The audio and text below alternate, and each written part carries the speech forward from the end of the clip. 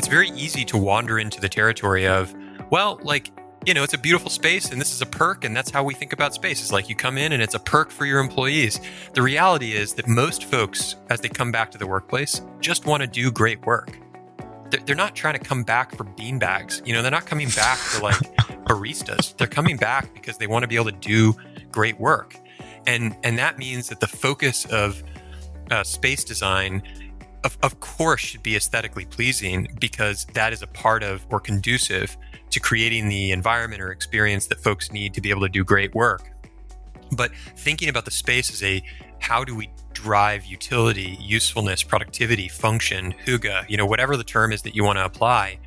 And that's extremely exciting. And what's crazy is the same architects and designers who built spaces that were inefficient and didn't work have been yelling about this for years. Stop thinking about us as just folks who are designing beautiful spaces. Start thinking about us as helping you create hyper-productive, super useful, lovely places to be in. And for the first time in history, heads of real estate, heads of portfolios, heads of workplace have the cultural mandate, financial mandate, and so forth, and autonomy to actually do that. Hello, everyone. My name is Chris Powers, and I want to thank you for joining me on the Fort Podcast today. This show is an open-ended discussion and journey covering real estate, business, entrepreneurship, and investing. I would love to hear from you by tweeting me at Fort Worth Chris on Twitter. Hey guys, it's Chris. Thank you so much for joining me today on the Fort. I'm excited to have Andrew Farah with me today, who is the co-founder and CEO of Density. Density is a real-time platform for measuring how people use buildings. They built an incredible device that measures how we use space. In the largest asset class in the world, which is real estate, we still have not figured out a great way to measure the activity and how we use space. And you'll find out more in this episode, but almost 48% of office space that is built and paid for, meaning it's leased, goes unused. So there's a huge opportunity. We have a incredible discussion about the office, how their product works and what it's solving and what that could mean for the future of real estate.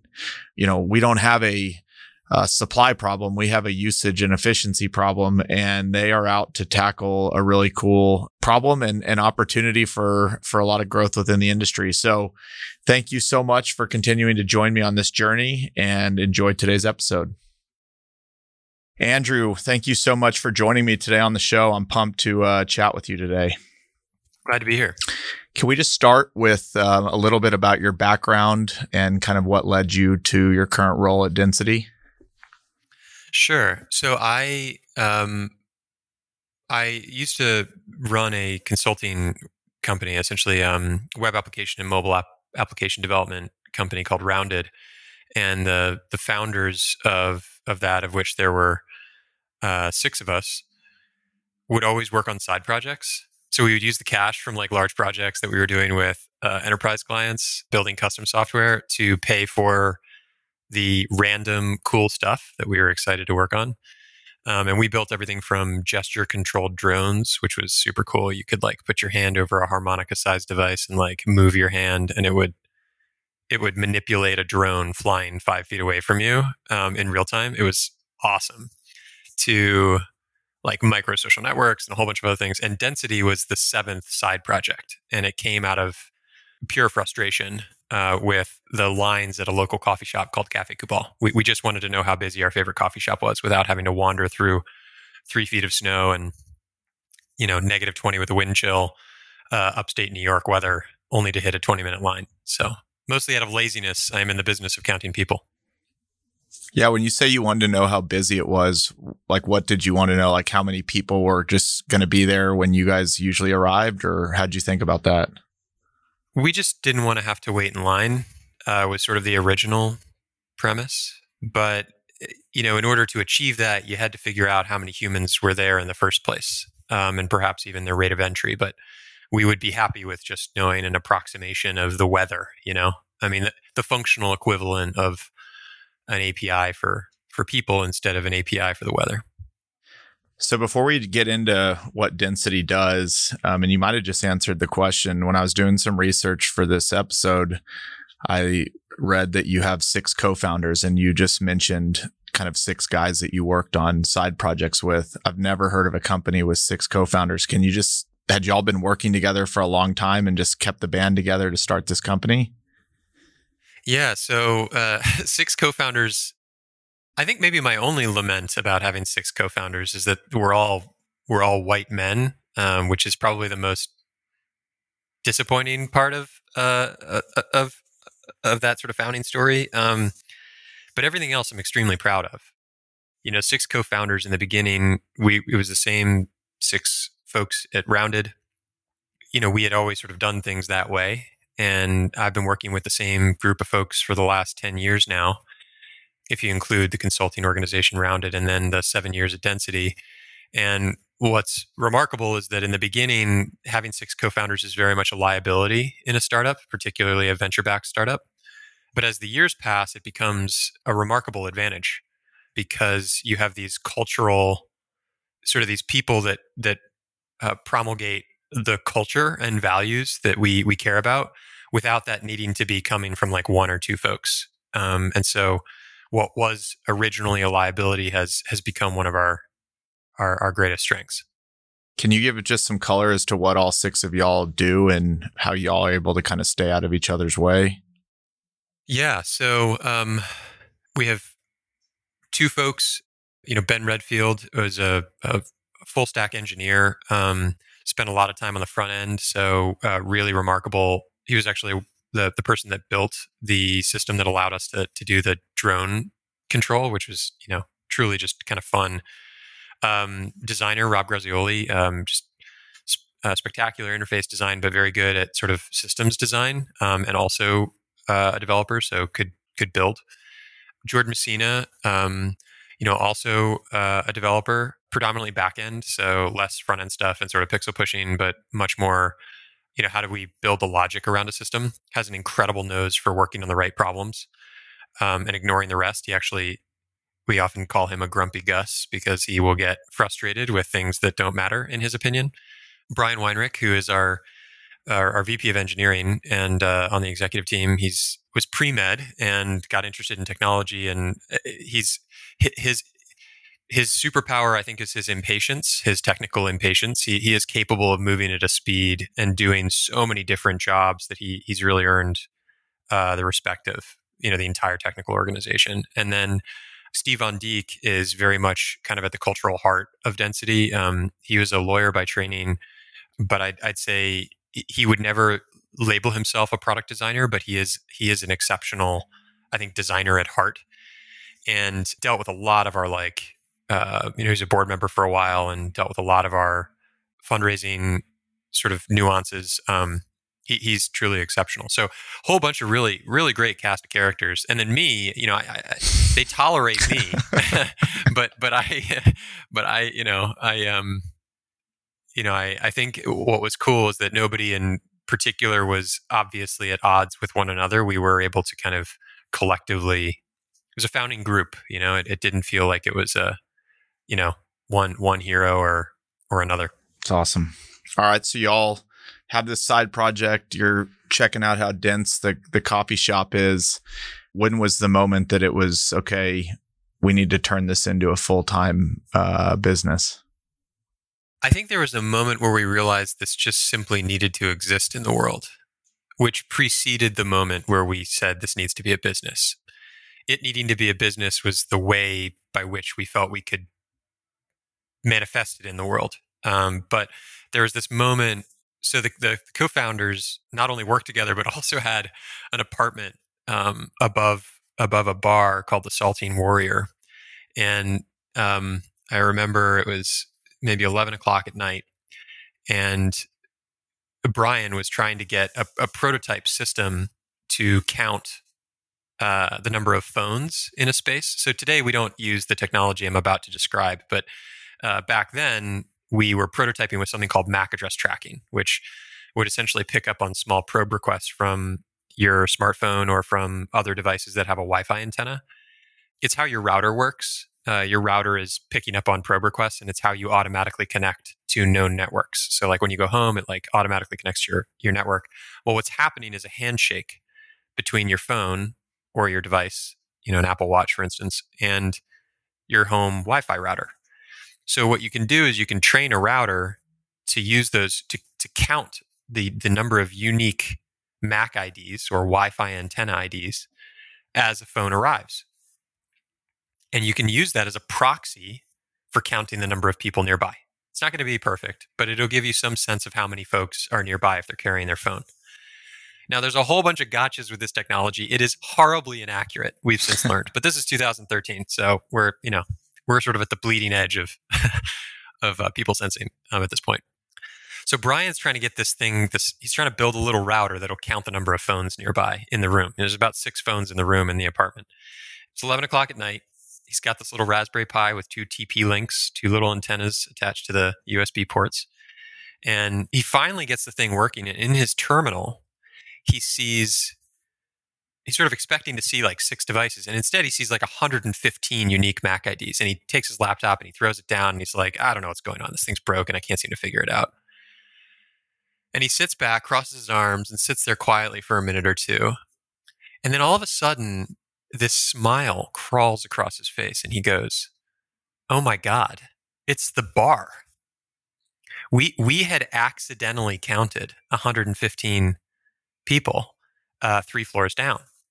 And I remember what followed was one of the most consequential conversations of my life, short of meeting my wife, Dory, which is if you could know how many humans are in a space, in a bar, without having to be there, then why not for a grocery store? Why not for a coffee shop, which was the original problem? And if you can know how many humans are in all of 3 of those spaces, why not for an entire city? So the real question becomes, would New York find it useful if it knew how it was used? And we think that the answer is objectively yes, of course it would. Not only would it find it useful to know how it's used, it would redesign itself. It would remake itself, most likely. And whatever is true for New York is probably true for every major city in the world. Paris, Tokyo, Denver, San Francisco. And so the real problem, it's 4 o'clock in the morning, we're like super fired up. So the real problem, we realize, is not technology. Although the technology is a very hard problem. The real fundamental problem is distribution. How do you get an intelligent device that understands how humans use space without invading privacy into every relevant room in the world? Because if you can achieve that, you earn the right to remake it. And so the goal becomes essentially all built space. The goal becomes what is effectively the surface of the earth. And that is so insane as to be almost preposterous. But if you could, but the logic was there, And so if the logic is sound, then we should go do this. And it's the reason why we spent 3+ years just working on the technology. It's because we knew that on the other end of this, there's a whole bunch of unmeasured space, and it should be measured. There's no other system. There's no other asset class in the world whose performance is unmeasured, but whose value is this large. It's a $280 trillion asset class, and nobody knows how it's used. And when you say we don't know how it's used, and maybe it's a loaded question that we can get into in a bit, what are the types of things that cities or building owners would want to know about that's so important that this become its own thing that you've now put your life behind? Like, what does New York need to know about itself that it's not knowing now? Well, for starters, in the US, let's start with just office space, which is where our primary market is today, or the workplace, which is where our primary market is today. In the US, there's 10.9 billion square feet of leased or owned and occupied office space. So that means signed leases, owned buildings. I show up to work each day. 10.9 billion square feet. 41% of that is vacant, but paid for. And when I say vacant, I mean the rooms, the conference room that you walk past with nobody in it, the workstations that don't have anybody sitting there. 41% of office space doesn't have anybody in it, but we're paying for it anyway. And what's crazy is that the numbers are consistent internationally. So that 41% in the US is worth about $1 trillion. So internationally, then humans are universally bad at using space, it turns out. So Japan is 46% wasted but paid for. Australia is something like 39% wasted but paid for. You go to Europe and it's something like 42% wasted but paid for. China is the only one that is apparently succeeding at 27% wasted but paid for. But I'm dubious of the numbers coming out of China. So the broader point is that in a single section of the built world, office space, utilization is at peak utilization is at extremely small numbers. Waste is substantial. And the thing that's remarkable about those numbers is that they all came, if you look at the bottom of the graph, and I can share this sort of document, but at the bottom of the graph, there's a footnote that says, note, figures based on CBRE observations. The state of the art is a person with a clipboard doing point in time anecdotal measurement.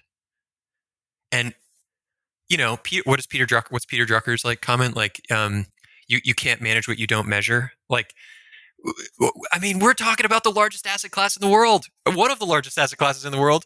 And the way that we measure its performance is a grad student from architecture showing up and wandering around saying that room, doing what's called bed checks. It's like that room was used twice today, and like providing a report for some of the largest companies in the world.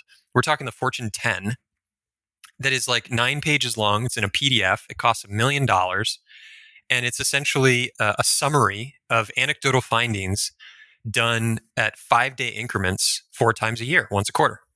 And that is how real estate strategy is implemented. And I think that that's insane. Like, I think that is actually the definition of nuts. God, that is, and you know what? Being in the industry, it's surprising, but it's not. Real estate has been so antiquated and so far behind in developing that, on one end, it's fascinating, and it just is another testament to how much room we have to grow within the industry. So we don't have a real estate problem. We have an efficiency problem. Yeah. I mean, honestly, I'm surprised at how well we've done without measurement. I mean, if you think about the quality of space design at the highest end these days, it's pretty awesome. But that doesn't remove the fact that we're doing it based on an architect's best guess. I mean, we have been building buildings for thousands of years without knowing how they get used, with essentially no feedback loop. And when you close that feedback loop, I mean, we're talking about bringing A/B testing to the physical world. It is going to fundamentally change how buildings. So when I say New York will remake itself, I mean that literally. Like, we are watching organizations realize that a space that is designed for a conference room had utilization rates of peak utilization rates of 12%, changing that conference room into a lounge space, and then watching utilization overnight change to 200, go up by 246%. Like, that is the future of space planning. There's another organization that had they did a very small deployment, call it $40,000 or $50,000. And they noticed that their busiest moment inside of a headquarters was 37% utilized. The customer was in negotiations to sign a 5-year lease at $1 million a year to bring in the 800 new employees that they were about to hire. Realized that he could fit all of them in the existing headquarters that was at 37% utilized. Went to the global COO and said, "Hey, I'm going to walk from this lease and save us $5 million." And they said, "Do you trust the data?" And the answer is yes. And they did. Now, what that means, and I don't mean that just in a business sense, but like what that means is that is a building that remains on the market for the next leaseor, if that's the right term. I think it's leaseor or leasee. I don't know. And if they sign for that building, that means the building that they were planning to get, or the space they were planning to get, remains on the market for the next person. And if you follow that to its logical conclusion, that means one less building built all the way down the line. And if you look at the numbers of net new buildings each day, yesterday, the world added 13,370 new buildings. Today, we're going to add 13,370 new buildings. And tomorrow, we're going to do the same thing. By 2030, we're going to be adding approximately 16,000 new buildings every day. And I'm not saying like I'm not the wasted space guy. Like I'm not trying to say, hey, we're wasting all this space. Like throw your arm. I'm just saying, look, if you've got a big atrium where you want to waste space, cool, do it. But at least know that you are. You know what I mean? Like know that you are purposefully designing space that allows 2,000 square feet per person, because that is the intent of the space, as opposed to, one customer that we're working with who their target was 300. Their target was 150 square feet per head. They knew they were underperforming and thought that their actuals were about 300 to 350 square feet per head. When they measured it, they found out that they were at like 1,950 square feet per employee. They were at like a 3-bedroom San Francisco apartment per employee. This is an organization that has over 100 million square feet of space. So it's just like, I think the numbers are so large as to be like, I don't know that we can really worry about it. That's sort of like, it's such a big problem. I don't know, like, let's just keep doing. But the pandemic has accelerated the urgency, and what used to be sort of a relatively small but growing group of folks who were thinking about modernizing buildings and actually measuring their performance, which they've been doing for the last 5 years, is now pretty much anyone who runs space of any kind is saying, well, do we have any idea how much is actually being used? Because right now everybody's home and I'm at less than 1% utilized. As I'm sitting here thinking about it, and I'm thinking about the architect's planning process, it's usually like, hey, how many employees do you have? And they just kind of assume everybody's going to get a desk, and then that many employees means that many conference rooms, and they just kind of work formulaic, and that's why you have these huge wastes. And then as I think about it, moving to the developers, developers get larger fees the larger their projects are. Like everybody, and even architects, I think, get paid on like the total square footage of their plans. It's like $5 a foot or $10 a foot. Like on the owner developer side, it's almost incentivized to keep building much bigger spaces. And when you have tenants that kind of don't know, they have no data to dispute anything they're looking at, you can see how this becomes a problem that gets out of hand pretty quickly.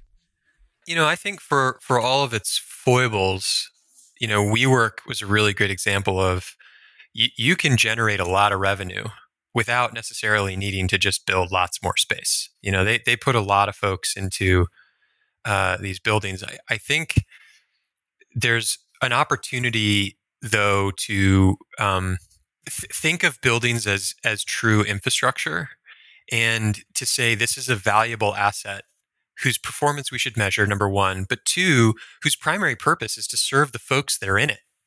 Like instead of just building, I was talking to someone from T3 Advisors yesterday, and he or this other sort of panelist was making a really good point, essentially arguing that historically we would get so wrapped up in the design of a space, the visual aesthetic of a space, that one of the highest awarded spaces that he'd ever been involved with, and he wouldn't mention which one it was, lauded by every critic, considered to be one of the most beautiful, most well-architected spaces of that particular year, was so broken from an actual use standpoint. He made the comment that people voted with their feet and didn't use the space we designed.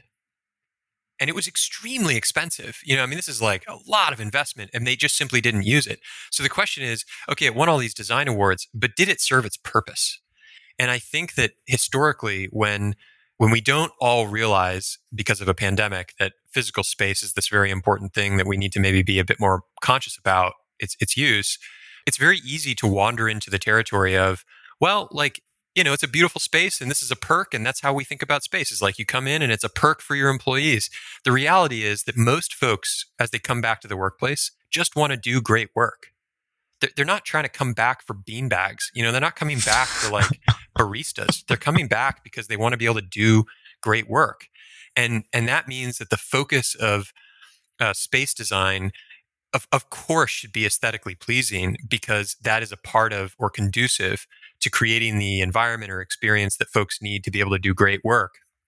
But thinking about the space as a how do we drive utility, usefulness, productivity, function, hygge, whatever the term is that you want to apply, And that's extremely exciting. And what's crazy is the same architects and designers who built spaces that were inefficient and didn't work have been yelling about this for years.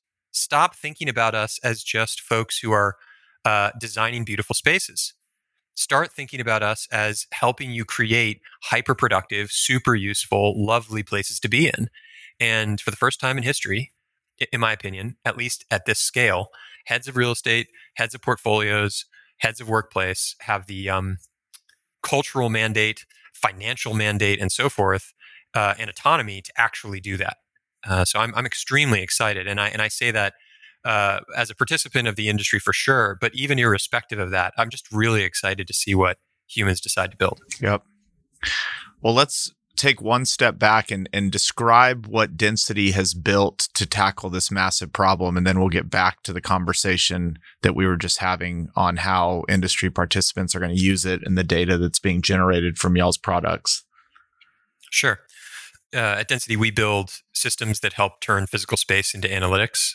What that means practically is that we build sensors that measure, anonymously count people into space. So as you visit a building or a floor or a conference room, we can know the real-time occupancy of that space, dwell time, utilization, and so forth relative to your target capacity.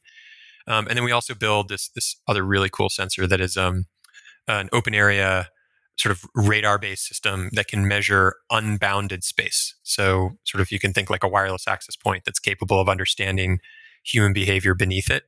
And we design these systems, both the hardware and the software, but we design these systems to be anonymous at source, meaning we don't know gender, age, or ethnicity.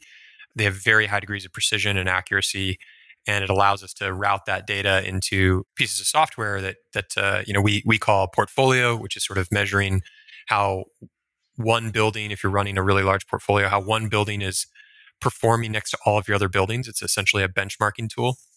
And workplace, Density Workplace, which is essentially a dashboard for what is happening at the building or floor level or space level.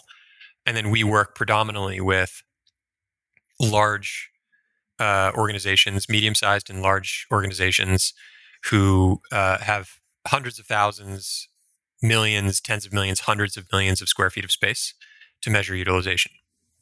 So can you give a little more color as to the types of data that are coming that you would see on the dashboard? I imagine traffic's one of them, but like, is it where they're coming from? Like, what would I know? Sure. So as people return to office, we have something called a safe display. So you can set a maximum safe capacity of, say, 40% or 25%. And then Density will automatically monitor the real-time occupancy inside that space. And then on a television, it'll say go or wait, and it'll tell you the number of occupants inside the space. Other analytics that'll say, there's an organization that learned that 93%, so all of their conference rooms were in use 93% of the day, of the workday. 83% of that time, it was no greater than 2 people. And these were all conference rooms designed for 12. 50% of that time was no greater than 1. And so, the organization was able to very quickly understand that, as we design future space, offices are very important for folks, or conference rooms are very important for folks, but they don't necessarily need to be large collaboration areas. And then, I'd say the other thing that's really important is that I think a lot of people forget about the occupant when they think about space measurement. They measure the data and they provide it to the real estate team or the workplace team or the CFO or whomever. We think that the occupants ought to have access to this as well. So we have a wayfinding system that allows you to see in real time which spaces are available, where they are really busy and where they're really quiet. And humans naturally end up load balancing themselves. It's really cool to see. And so your customers are the tenants themselves that are saying, hey, we need to see how we're currently operating. And then as we make future real estate decisions, we're putting a Density device in our office so that we make the best decision possible going forward. Yeah. So we work with the folks that are in the space typically. They are usually permanently deploying Density into all of their square feet, so all of their doors and all of their open areas, and continuously measuring utilization. as people kind of vote with their feet. Owners are a very interesting category. The incentives are a little bit different, and sort of how money works for owners versus tenants is a little bit different. And so I'd say, while our primary category is the people that are in the space, I actually think that there's a lot of opportunity in helping owners understand their portfolio as well. Well, I was going to ask that. Do landlords love y'all or hate y'all at this moment? Like, if we're getting rid of one building a day or whatever, as a landlord, am I going, man, they're proving that like half of our building doesn't need to be leased, or we have to lease more now because every tenant's now going to take half the amount of space? Like, how do you think about it from that perspective? I'm of two minds here. I think half the industry, and this is a total, what is it? 87% of all facts or percentages are made up on the spot. So this falls potentially into that category. Say half the industry on the owner's side doesn't want to know that they have large scale unused space.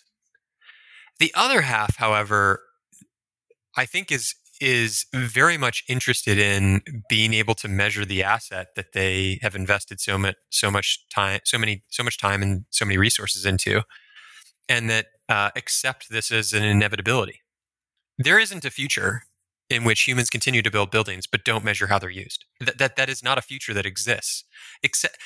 Literally, humans would have to stop making buildings, have some global catastrophe, unlike a pandemic, that actually halts the human race's development, for us to have a future where we don't measure this asset class. It's just a question of when, and it's a question of whether or not you're deploying surveillance technology, camera-based systems, or you're deploying systems that are anonymous at source, like densities. So with owners, I think the more progressive ones are extremely excited about their ability to say, hey, tenant A, I noticed that you.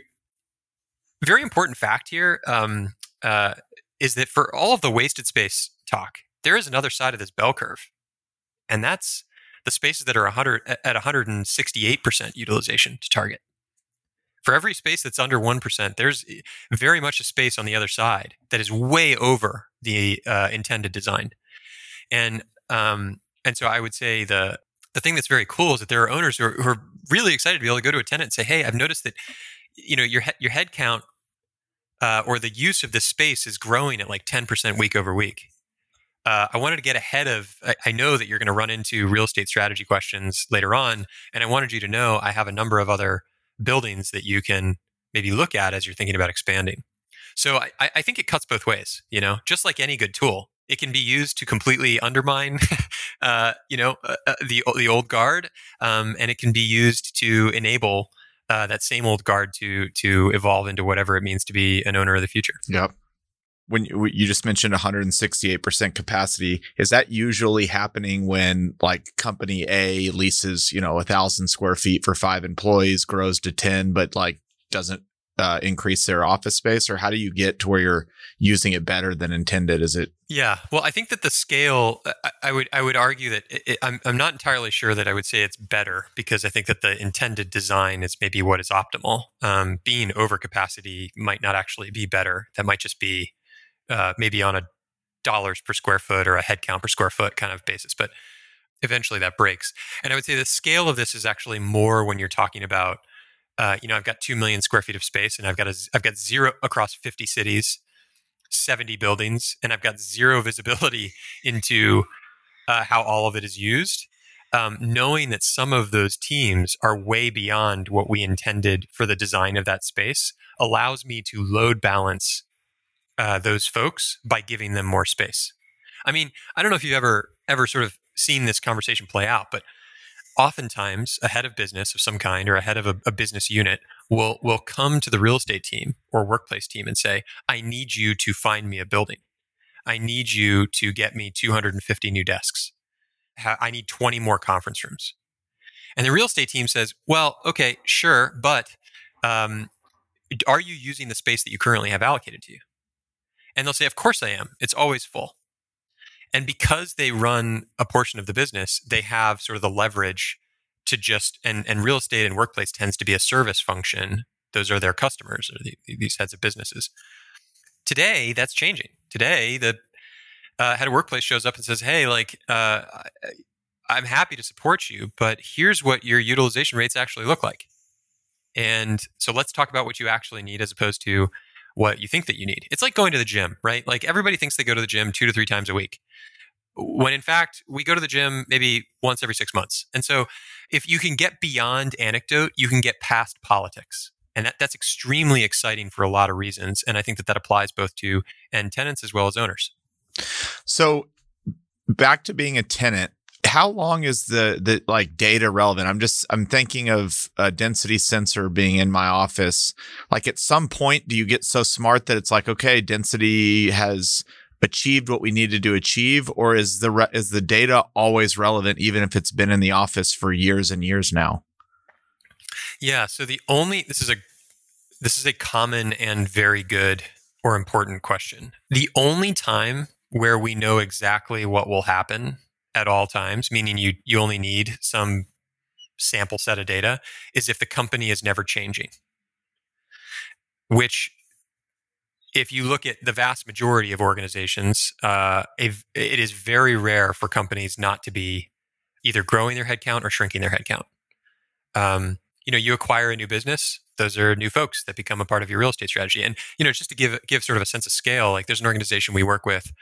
They have 100 million square feet of space. They have thousands of leases, and those leases are coming up for renewal or expiration every month. They don't all co-terminate, January 2nd. And so this team is constantly making decisions based on the strategy of the business on how they should be implementing their real estate strategy. So if you have a small office, 5, 6, 10 people, density is probably not terribly relevant for you unless you just want some cool tech. But if you're dealing with anything with a multi-region strategy, anything where you've got maybe more than one building, anything where you've got more than one floor, or you're maybe leasing a number of co-working spaces, or you're just trying to get a handle on what's happening across a rather large space, I'd say above 100 employees, you probably have no idea how they're using space. So what's cool is you deploy the technology, it'll just tell you how people are using space. And then based on how they vote with your feet, you can either redesign it, consolidate, avoid leases you don't need, invest in leases you do, or otherwise make decisions like you would with any other metrics-based system. You know what I mean? It's like I'm not trying to I'm not a purveyor of like snake oil here. Like this is how every other system in the world is measured. It's just a question of bringing it into the physical world. You're so right. So taking that 100 million square foot leased company, and they have leases that are rolling every day. So if I'm the head of real estate and I've been using density and I have a lease rolling next week, the data that I'm probably looking at is, are we even using this office? If we're not, is there a place that we could go put all these people in one of our other leases? Or if we are using this really well, maybe we redesign it before we sign the lease. Like you have more leverage on which to negotiate that next lease should you choose to renew it, or you know exactly where those people should be going if that lease is to terminate. Yeah, I also think that like it doesn't all need to be around consolidation. It can also just be, you can go back to an owner and say, look, this is what my utilization is looking like. It's pretty clear that the behaviors in Boston are very different than the behaviors in San Francisco. I need spaces that are designed for this type of work. This goes back to our previous sort of earlier part of this conversation around what is the purpose of a building. It's maybe to that half of the owner's market that's like, I just kind of want to close my eyes and hope that things stay the same. Let's sort of set that aside for a second. The folks that I think are sort of in the other half, their job is to provide spaces that are designed to suit the needs of the buyer, right? Like any other product. And if that you have better data, if the buyer has better data, if the owner has better data on what those needs are, both sides win.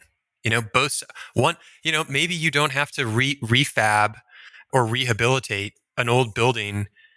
All 10 floors of an old building. Maybe you only need to do that for 4 or 5 because you know that that's going to be necessary. You're not incurring the massive CapEx or whatever it may be, that giant loan that you have to pull out to fund a really large project, when you could get the same dollars and maybe even higher value dollars per square foot by designing the right space for, HQ2 for Amazon. And so I think, and that's an outlier, but you kind of get my point. It's like we all should be operating from a data set as opposed to operating from. And I also think one last point, and then I'll stop talking. Is I don't think that humans go away from this. I don't think observation goes away. I also don't think that anecdote goes away. I just think that it gets informed. And if you think about garbage in, garbage out, it's like if we can just put better data into those conversations will end up still happening. They'll just be better. Yep. Is like the front desk person using this in real time if they're trying to say like which conference room somebody should go book a meeting in, or areas that should be used like in real time? Or is this purely kind of let's see the data from yesterday and make good decisions today use cases? Yeah, if you were to walk underneath one of our entry sensors or beneath one of our open area sensors and you were holding our mobile application, like you personally, you would see yourself live exit the space. I mean, it's cool. And we're talking latency of about 700 milliseconds. So like less than a second. Rate limiters, typically your network. Our promises are real-time, accurate, and anonymous. So we very much believe in real-time data. Now, the most important thing is like, what is that real-time data being used for? Or what is the historical data being used to solve? Like, what's the problem that you're trying to tackle? And in an occupant's case, it's predominantly wayfinding. Where should I go? Where can I go? What's open? What's reserved but unoccupied? What's unoccupied? What's occupied but unreserved? These are all questions that are going to get answered very for the end occupant in a way that feels a lot closer to Yelp and a lot less like, hey, EA, can you please find a space for me? And the EA then goes and proceeds to kick out a bunch of folks because that's the closest conference room for the executive. It's like there's a better way, and it's just by providing some visibility. There's this great quote I remember someone mentioning that as soon as you're a multi-floor tenant, you got 2 or 3 floors, you are essentially running a distributed team. You're running a remote team. You're just unwilling to admit it. Meaning people are dialing into calls and meetings and whatnot from their desk, even though they're a floor or 2 away from one another. And I think that as soon as you wander into the second floor or the third floor away from you, humans naturally start to just not imagine that is like part of the game space. It's like if there's a conference room up there that's available, cool, but like I don't know about it. I can only do what I can see, and like what I can see is that those 6 conference rooms I typically use are full. So I'm full up. And that's why the business lead comes back to the head of real estate and says, I need more conference rooms.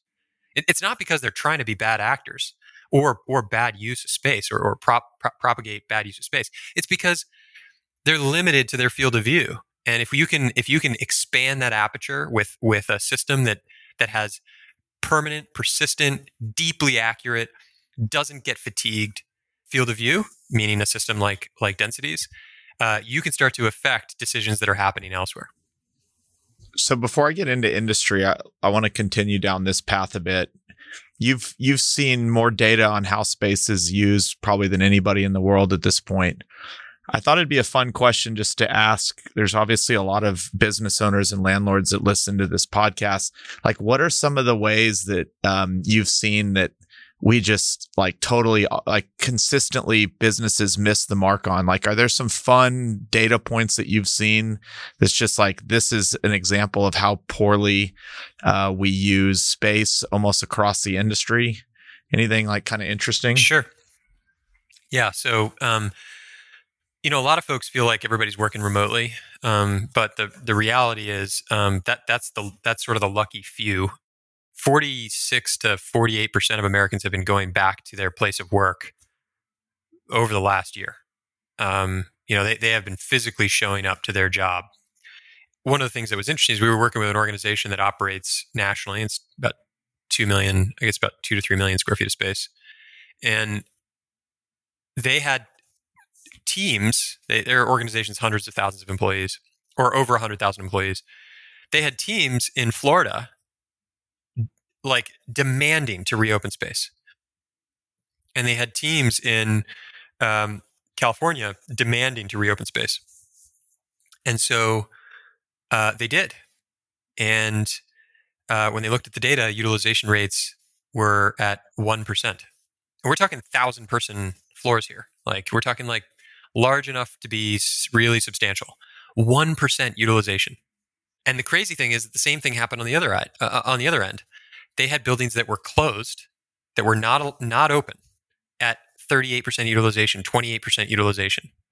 The important thing about both ends of that spectrum is that you've got buildings that are open that have high variable costs that people have been putting dollars into that are not being used.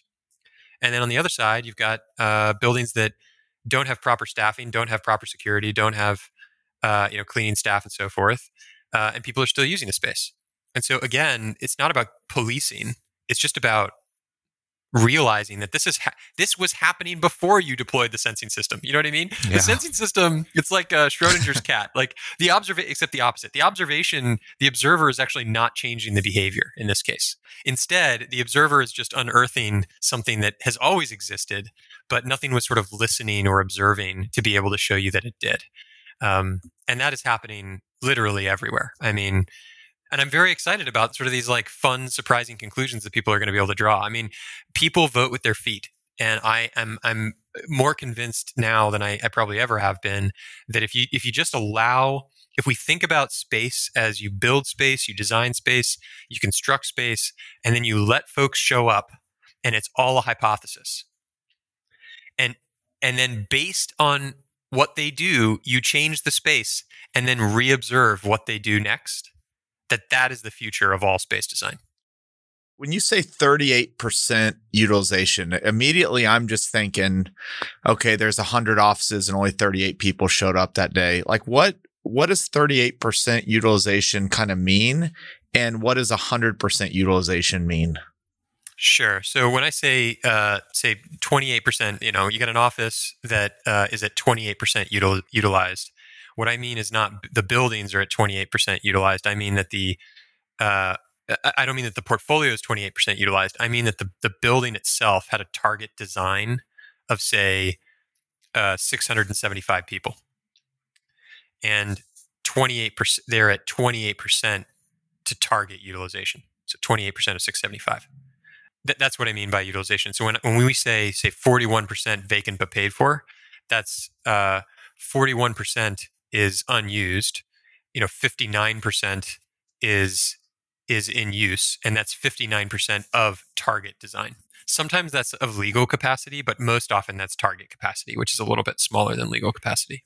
And if you were drilling it down to like a conference room utilization, if it had 12 seats in it and you're saying it's at 20% utilization, it means like on average, there's only, call it whatever, 2 or 3 people that actually use that conference room over a certain period of time. Exactly. And what's really interesting about the pandemic is that you have this new artificial layer of what is a safe capacity. So you've got legal capacity, you've got your fire wardens care about, then you've got target capacity. That's what your architects and designers care about, and obviously your CFO, and then your safe capacity, which is essentially a temporary limit on the number of folks that should be in a space at any given time. And I know you're not an architect, but we had this dilemma in a space we were designing. We're only 25 people, but we wanted to build a conference room that could hold the whole team when we wanted to have team meetings. So is what you're probably seeing and thinking about, or the folks that you're dealing with thinking about, is it's not don't build the room, it's build it in a way that it could have multiple different use cases rather than just being that one thing that you might have that team meeting in once a month. Yeah. I mean, I think that you nailed it. It's like humans are not, humans are pretty adaptable. And if you can figure out how to make adaptable spaces, then they will use them. But I think that this also can be taken to maybe too much of an extreme. Like I've heard crazy ideas like movable walls, meaning like truly like the walls like move themselves at night based on use. I mean, we could get there, but that seems like maybe a bridge too far in the next 2-3 years. But I mean, a lot of the things that are becoming mainstream now, like what you just described, have been around for a lot of years. I mean, the Action Office by Herman Miller was, I think, in the 1950s or maybe 1960s, and it was the design of the cubicle, and it was actually a brilliant concept. The cubicle was designed to provide focus work, heads down focus work at a desk, and it would have a little seat, like a little which then eventually morphed into or evolved into the drawer, the document drawer that you have. That was there so that someone could come and sit down and talk to you.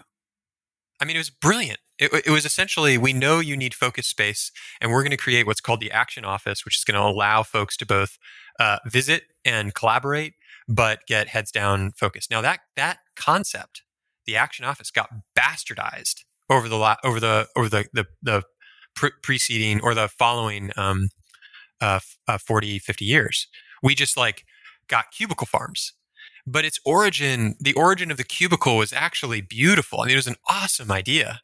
And so, long story short, this concept of hybrid work, working some days, agile workspaces, unassigned seating, hoteling, spaces that are designed for multifunction, seats and desks that are on wheels, has existed for a long time. In fact, Valve, the gaming company that makes Steam, which Valve also makes a game called Half-Life, which is very, very popular.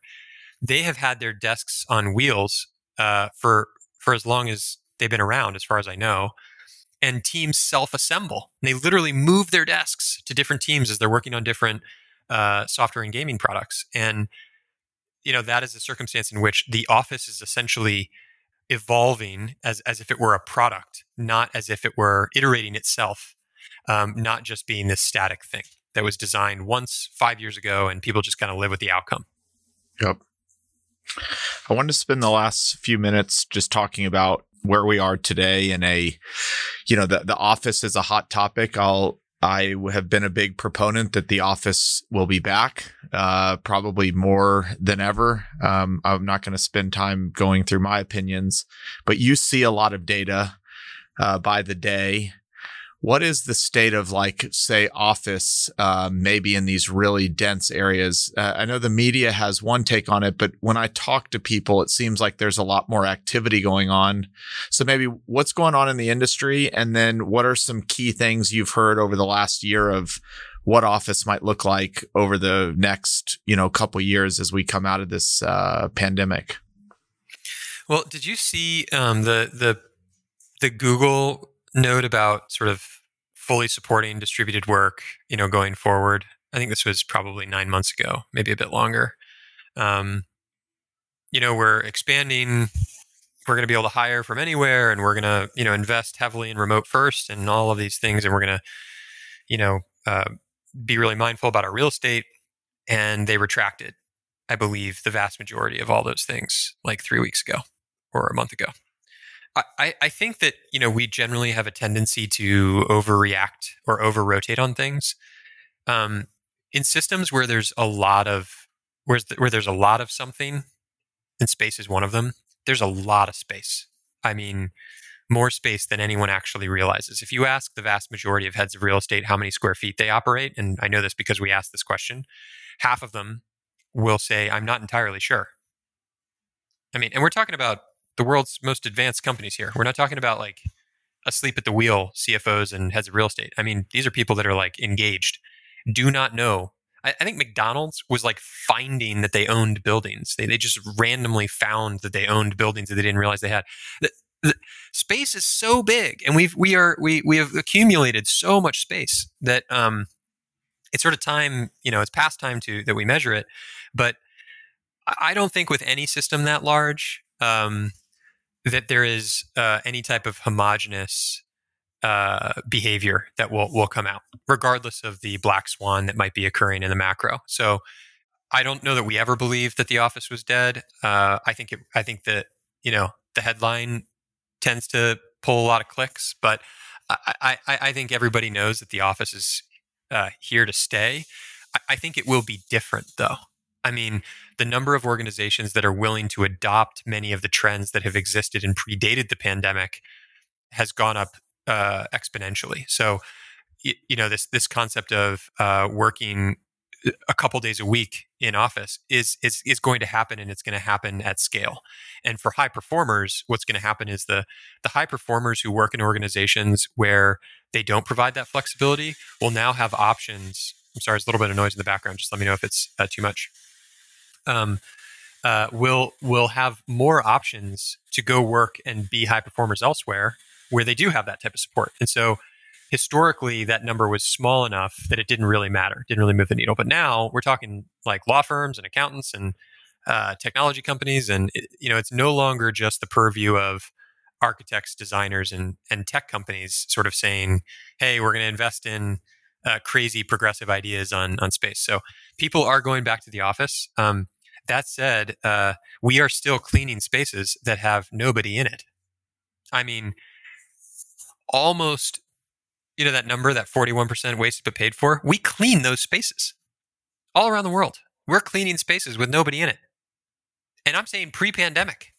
Post-pandemic, that will continue, and it's because we don't have data on actual use. So when we talk about utilization and measurement and all that, a lot of stuff around waste and design comes up. But the thing that's really exciting is that all of this is prelude to what comes next. And what comes next is way more interesting and creative. Let's only clean spaces that get used. That's a really boring one. Let's divert and provide energy based on demand.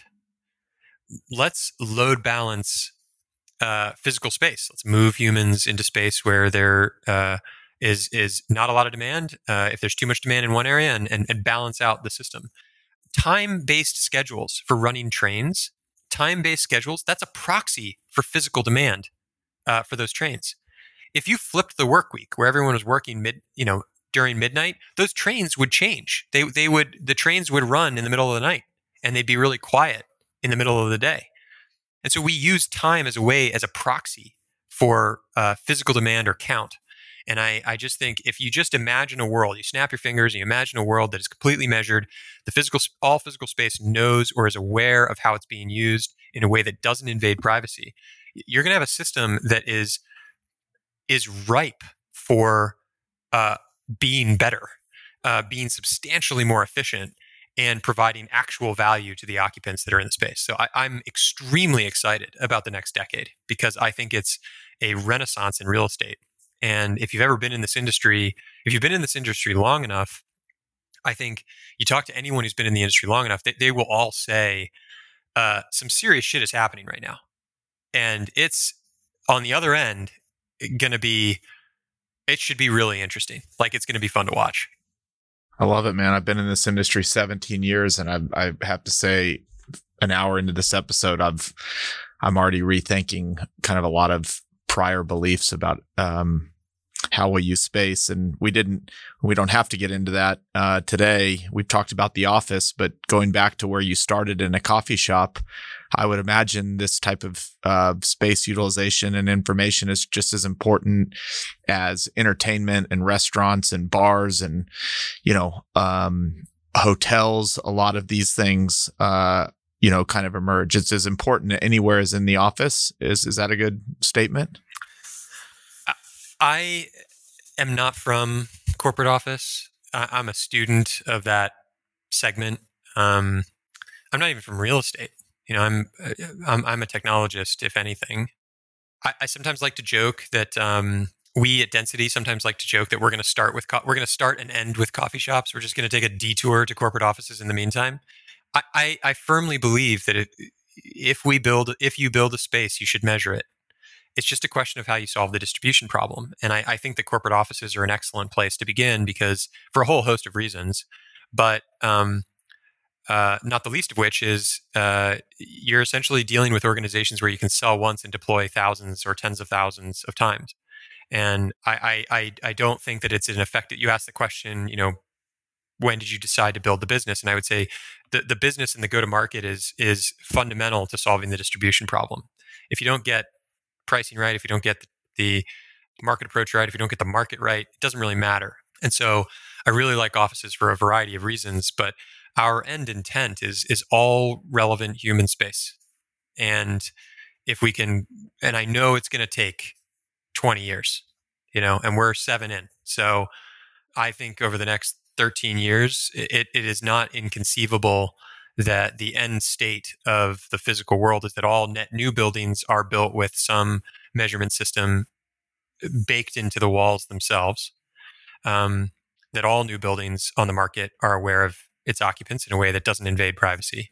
And number two, that all older buildings are retrofit to become aware of humans in space, and that both sides of that become substantially better as a result of simply getting a baseline. Yep. All right, man. This has been eye-opening. I got a lot to think about. How can people get in touch with you or your business? It's pretty easy to guess my email, and I would say otherwise just density.io is our website. So that's really a great place to start. Shows off the technology, explains kind of what we do and how we do it. But you can always hit me up either through email or Twitter or LinkedIn. And generally, even I'm biased towards density, obviously, but just like setting aside my density hat for a second, like I'm just really excited about like what's coming for this particular industry. And like if you simply want to engage in some of those ideas, I think you'll find a very ready audience at Density. I'm just one. There are 81 other amazing folks who have built this stuff and care about this stuff. And so please feel free to reach out. Thanks so much, Andrew. I really appreciate your time today. This was fascinating. Yeah, thank you so much. Great to be here.